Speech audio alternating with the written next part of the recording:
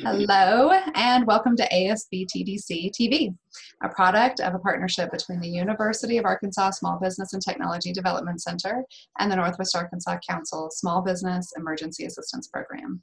In this series, we are talking with small businesses, experts, and ASBTDC consultants about the relevant and right now topics and solutions for small businesses. I'm Amy Robinson. Hello, I am Chris Case, and Kara, I'm going to start off right away with just asking you, there's so much information out there and it changes every day, and what's the latest? I mean, that's kind of my bottom line question. What's the latest? Well, from my point of view, as somebody in sort of healthcare and epidemiology, the latest is the same as the first in so much as the dynamics of how respiratory infections spread are the same as they've been. But I do think that evidence is sort of coalescing in terms of how transmission of COVID-19 particularly is most likely. And it is most likely in direct person-to-person contact for a prolonged period of time indoors. Mm-hmm. So tell us a little bit about, you have been helping ASBTDC in our forums. You're talking to business leaders and business owners everywhere about how COVID-19 is affecting small businesses and very specifically the health-related things that they can do. And so in explaining the epidemiology, you're talking about everything from small, intimate restaurant spaces and retailers to big box stores. And so what is it that you're finding are some of the key points that you can make to help them make their own decisions for their own businesses and the health of themselves, their employees, and their customers? Sure. I have just a couple of slides that I think can kind of help us walk through this. So I'll go ahead and try to share those. Awesome.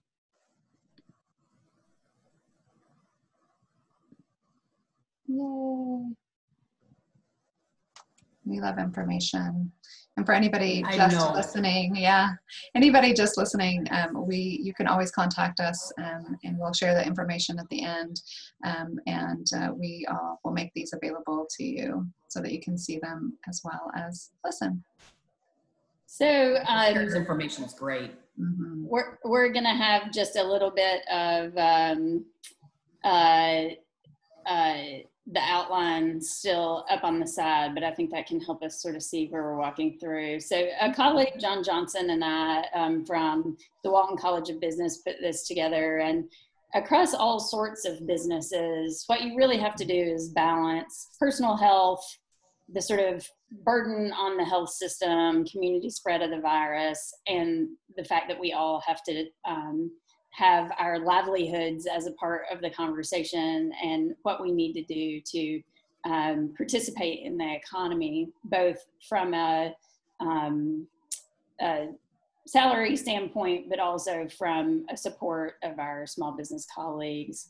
So as we think about how disease spreads, this is sort of the transmission pathway from an infected person to a susceptible person. And there's this thing called the infectious dose, but essentially it's the amount of virus that someone needs to be exposed to in order to actually then exhibit signs and symptoms of the disease themselves.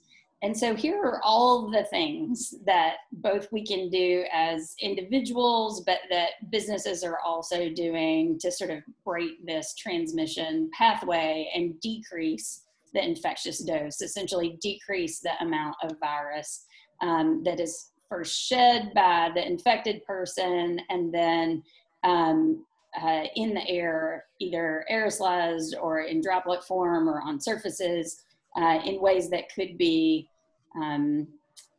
accessed in a variety of ways by the susceptible person. And so we're really familiar at this point with the concept of physical distancing, staying 6 feet apart.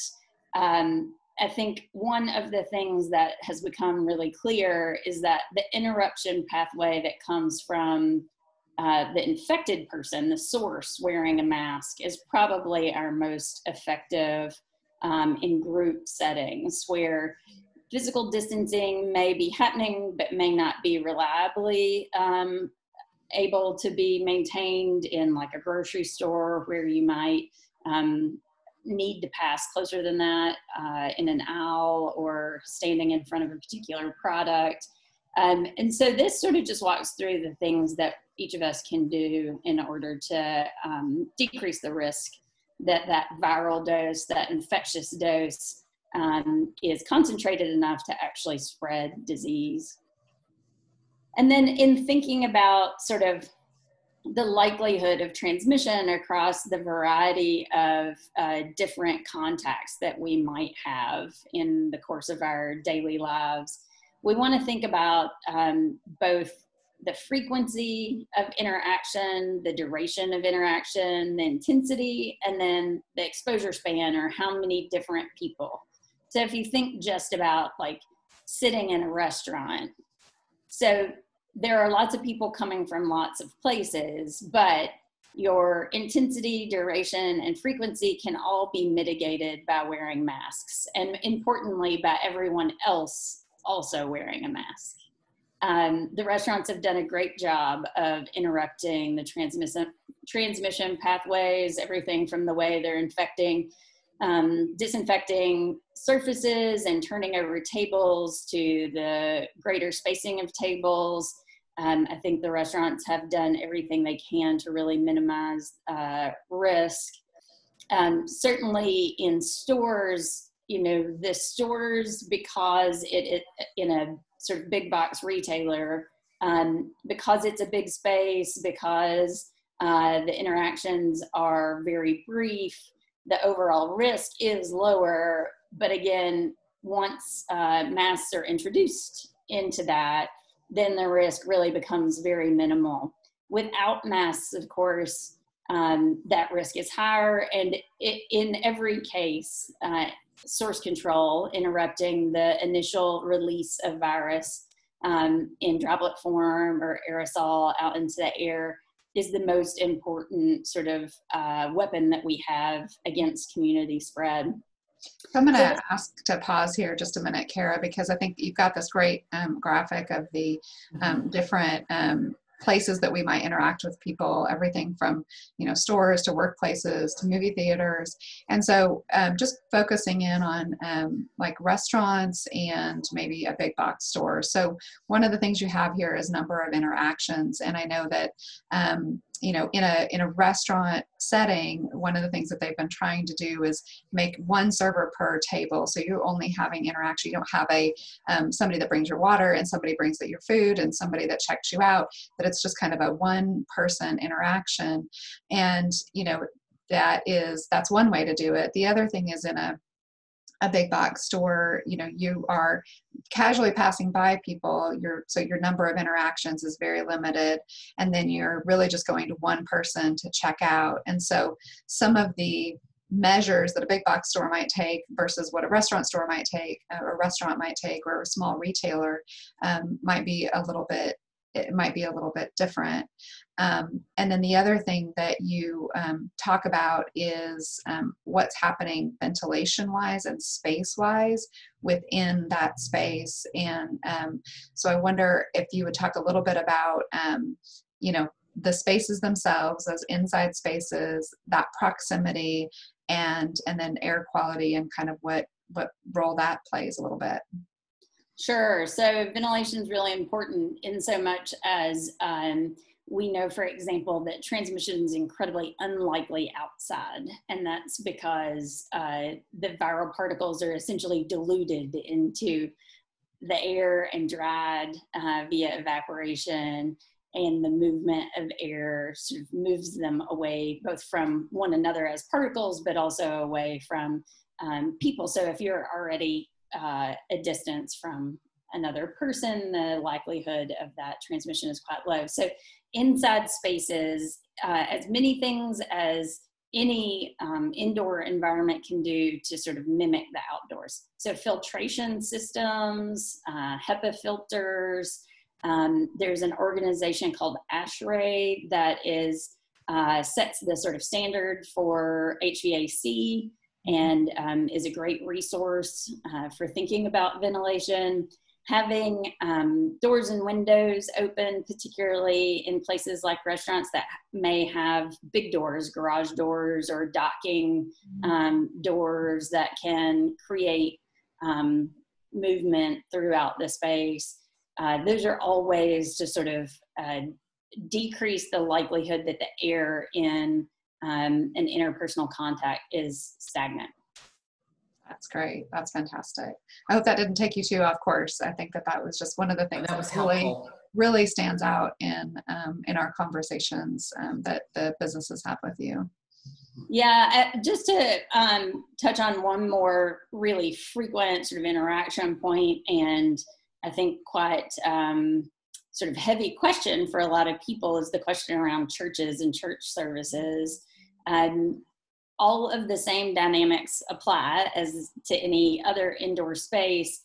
The added part of a church service is the proximity. So often you're shoulder to shoulder with other people in pews. So certainly distancing, physical distancing can help with that. The other sort of unique part of a church service is singing. So when you sing, you forcefully expel the air in your lungs out, much more so than just talking in a normal conversational tone. And so when an entire congregation of people is singing at once without masks there to cover that exhalation, that forced exhalation, that can be a really sort of rampant viral shedding event in that everyone, you know, is forcefully expelling whatever viral particles they might be carrying. I think the other important thing to note about sort of the act of singing or singing as a congregation is that in that instance, you know, in a normal conversation, one person is speaking at a time. So not only is your mouth open to sing, but then you're also inhaling at the same time versus someone talking and the other person's mouth being closed. Very good point. Alternately. Well, and do you feel like there's also, from a mask standpoint, we are protecting other people from us, and sometimes we don't know if anything's happening with us or not, and as testing rises and some of those opportunities, but we are hearing about, you know, you might get tested one day, but that doesn't mean that, you know, 4 days later something's not happening. So you know, there's a self-consciousness, I think, a little bit in that, but can you speak to that just a little bit and kind of what you're seeing?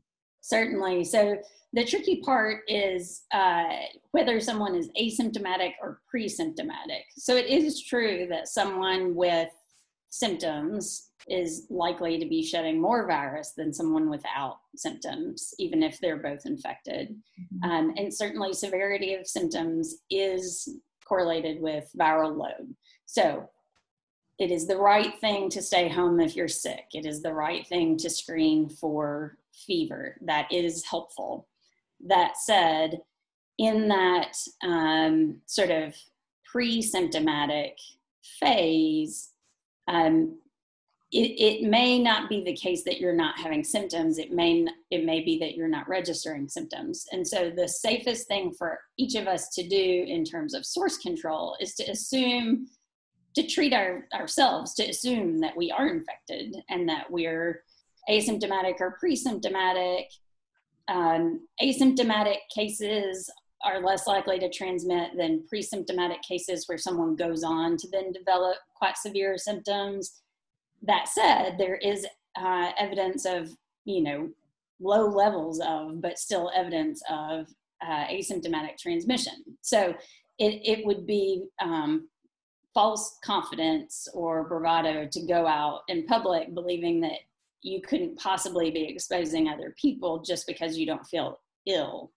You very well could be. And so, you know, it's it's this concept of source control is the reason to wear your mask. And I couldn't be happier about the Mask Up Arkansas sort of hashtag and social marketing that's going on, because I think it is really important for each of us to just understand that our responsibility is to not inflict harm on others. And, you know, my personal liberties stop where someone else's start. So if I'm going to choose to go into an indoor environment, particularly with other people, then I need to make sure that, you know, my choices aren't harming them. Yeah.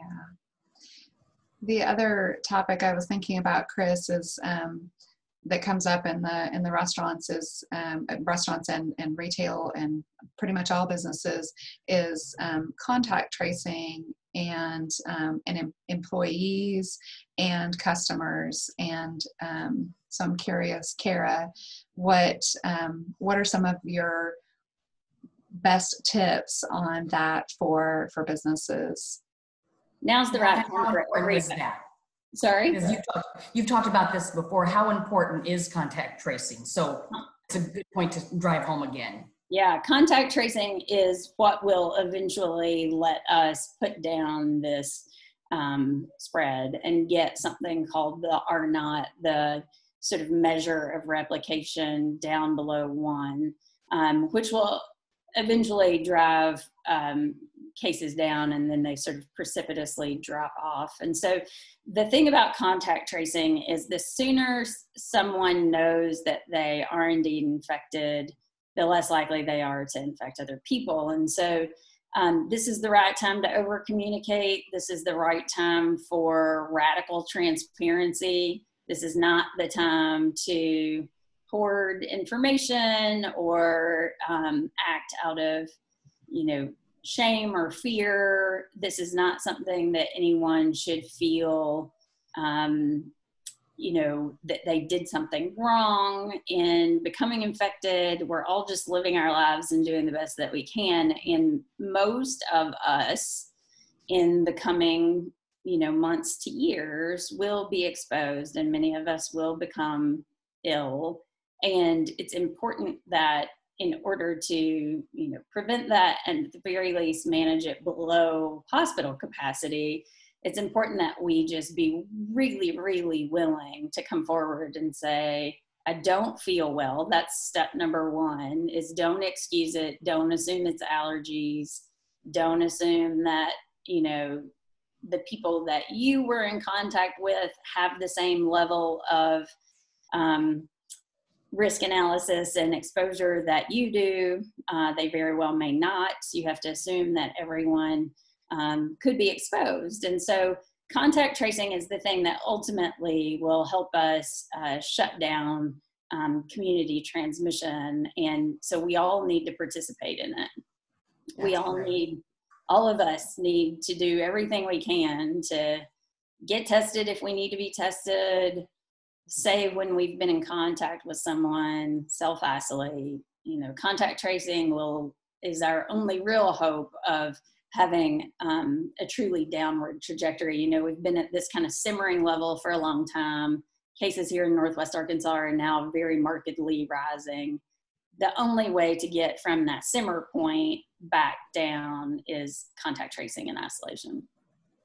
That's really helpful. I've heard you talk about that before, and I thought that's a great point to drive home, because that's kind of a little piece of good news in all this, that if we do we're very transparent and we are active in tracing contacts, and we might be able to get a little bit of control on this. Yeah, I mean, New York's back below 1% positivity rate, you know, after being such a hot spot, and much of what they have done is just contact tracing and isolation. Yeah, absolutely. Well, Chris, I think you wanted to close up on some projections that Kara has. No, that's perfect. So is there anything, so Kara, just kind of wrap up, and is there anything that you want to tell us that where this is kind of going in your own personal opinion, because you have had so much great information that you've shared and it's been spot on the whole way through. Do you have any projections or anything that you'd like to share that you're kind of feeling is right around the corner? I think, likely it's more of the same. I do think that we will sort of see a change in dynamics. I hope not big spikes in cases, but certainly a change in dynamics when kids go back to school in the fall. And certainly in Fayetteville when students return, just because it's a big change in people's traffic patterns. I hope that this summer is letting us all get really used to our masks and sort of make that a part of our just daily routine, and that we won't have big spikes. But I think the sort of next big shift will come around, that re-entry into the formal schooling environment. One thing I'll say about that is there's a little bit of nuance to the seasonality of things like the flu, other viral conditions. People attribute it often to air temperature, and that's actually not as much of what's happening as behavioral dynamics. So when it's warm, people spend more time outside. Yeah. When it's cold, people spend more time inside. When it's warm and humid, all of our mucous membranes are moist and making mucus, and that's much more protective.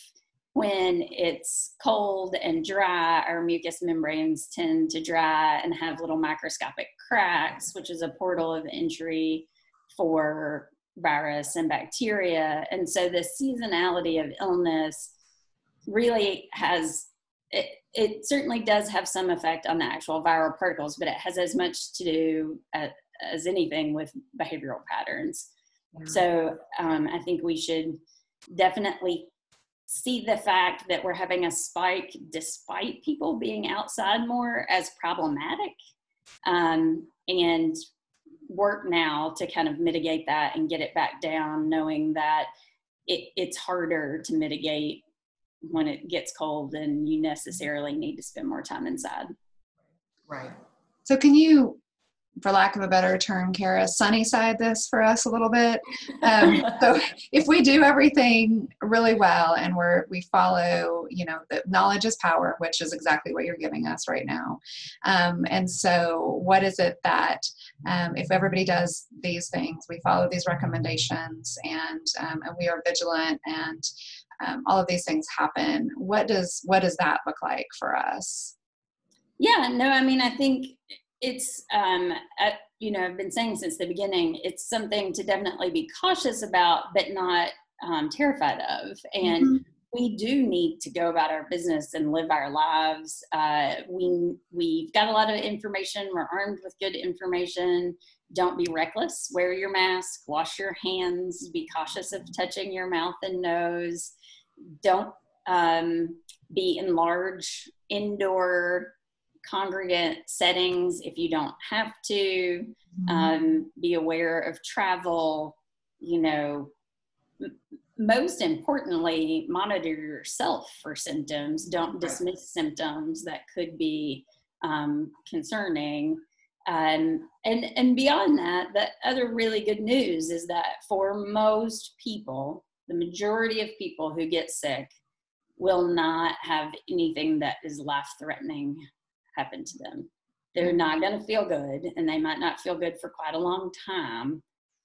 But for the majority of people, this is something that they will recover from and go on to be fine. That said, it's the responsibility of those of us who will probably be fine to protect those who won't. So people who are in any of the vulnerable populations, so over 65, autoimmune diseases, immune system compromised, kids with airway disorders, newborns, new moms. This one doesn't come up so much, but my clinical trainings as a midwife, so I feel obligated to say postpartum moms have, pregnant and postpartum moms have a somewhat depressed immune system as a part of the body's normal response to pregnancy. Growing a life.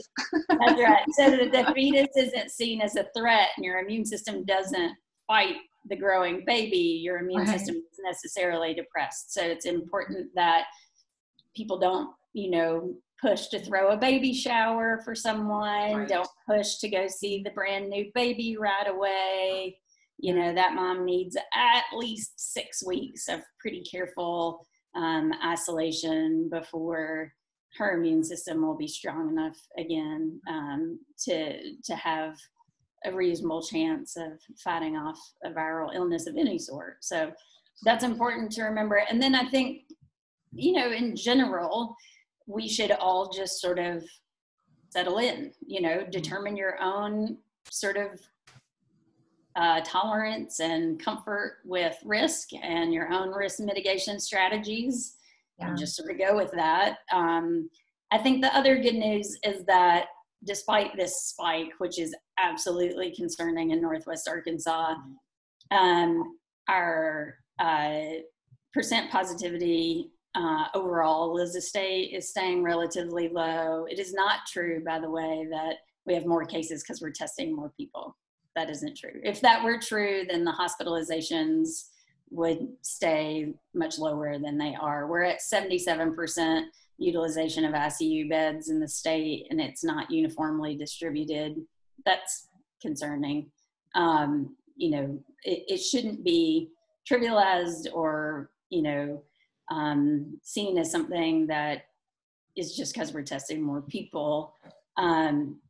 But the biggest the steepest increase is in somewhat younger people. And so the rates of severe illness and certainly death are a little less in this current spike than they were kind of earlier on, because in general, the new infections have been mostly in younger people.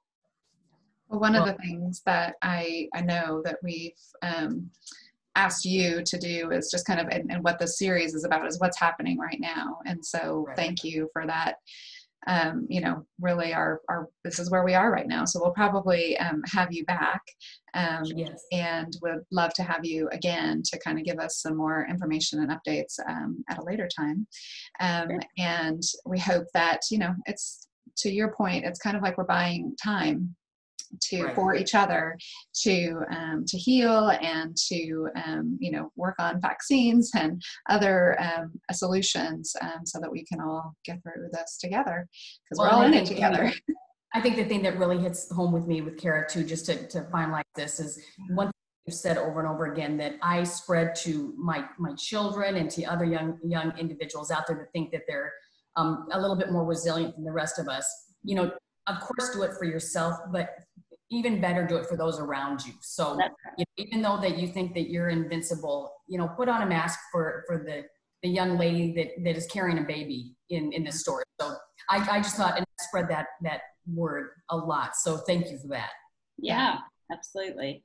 Well, and of course, we really appreciate you being here, because we have been filled with your information, and so we are really excited to be able to share this around with everyone, because we always get value out of every conversation with you. So thank you, and thanks to all of our watchers and listeners. If you have a suggested topic, a question, if you need an answer, someone that you'd like to hear from, that you'd like to suggest to us, or a story that you'd like to share, we would love for you to contact us at BusHelp, that's BUSHELP, @uark.edu, and put TV in the subject line. If you are interested in benefiting from our free one-on-one consulting assistance, please sign up at sbtdc.uark.edu. All the information is on your screen. So thank you, and we'll see you next time. All right. Thanks a lot. See you. Thank you. Bye-bye.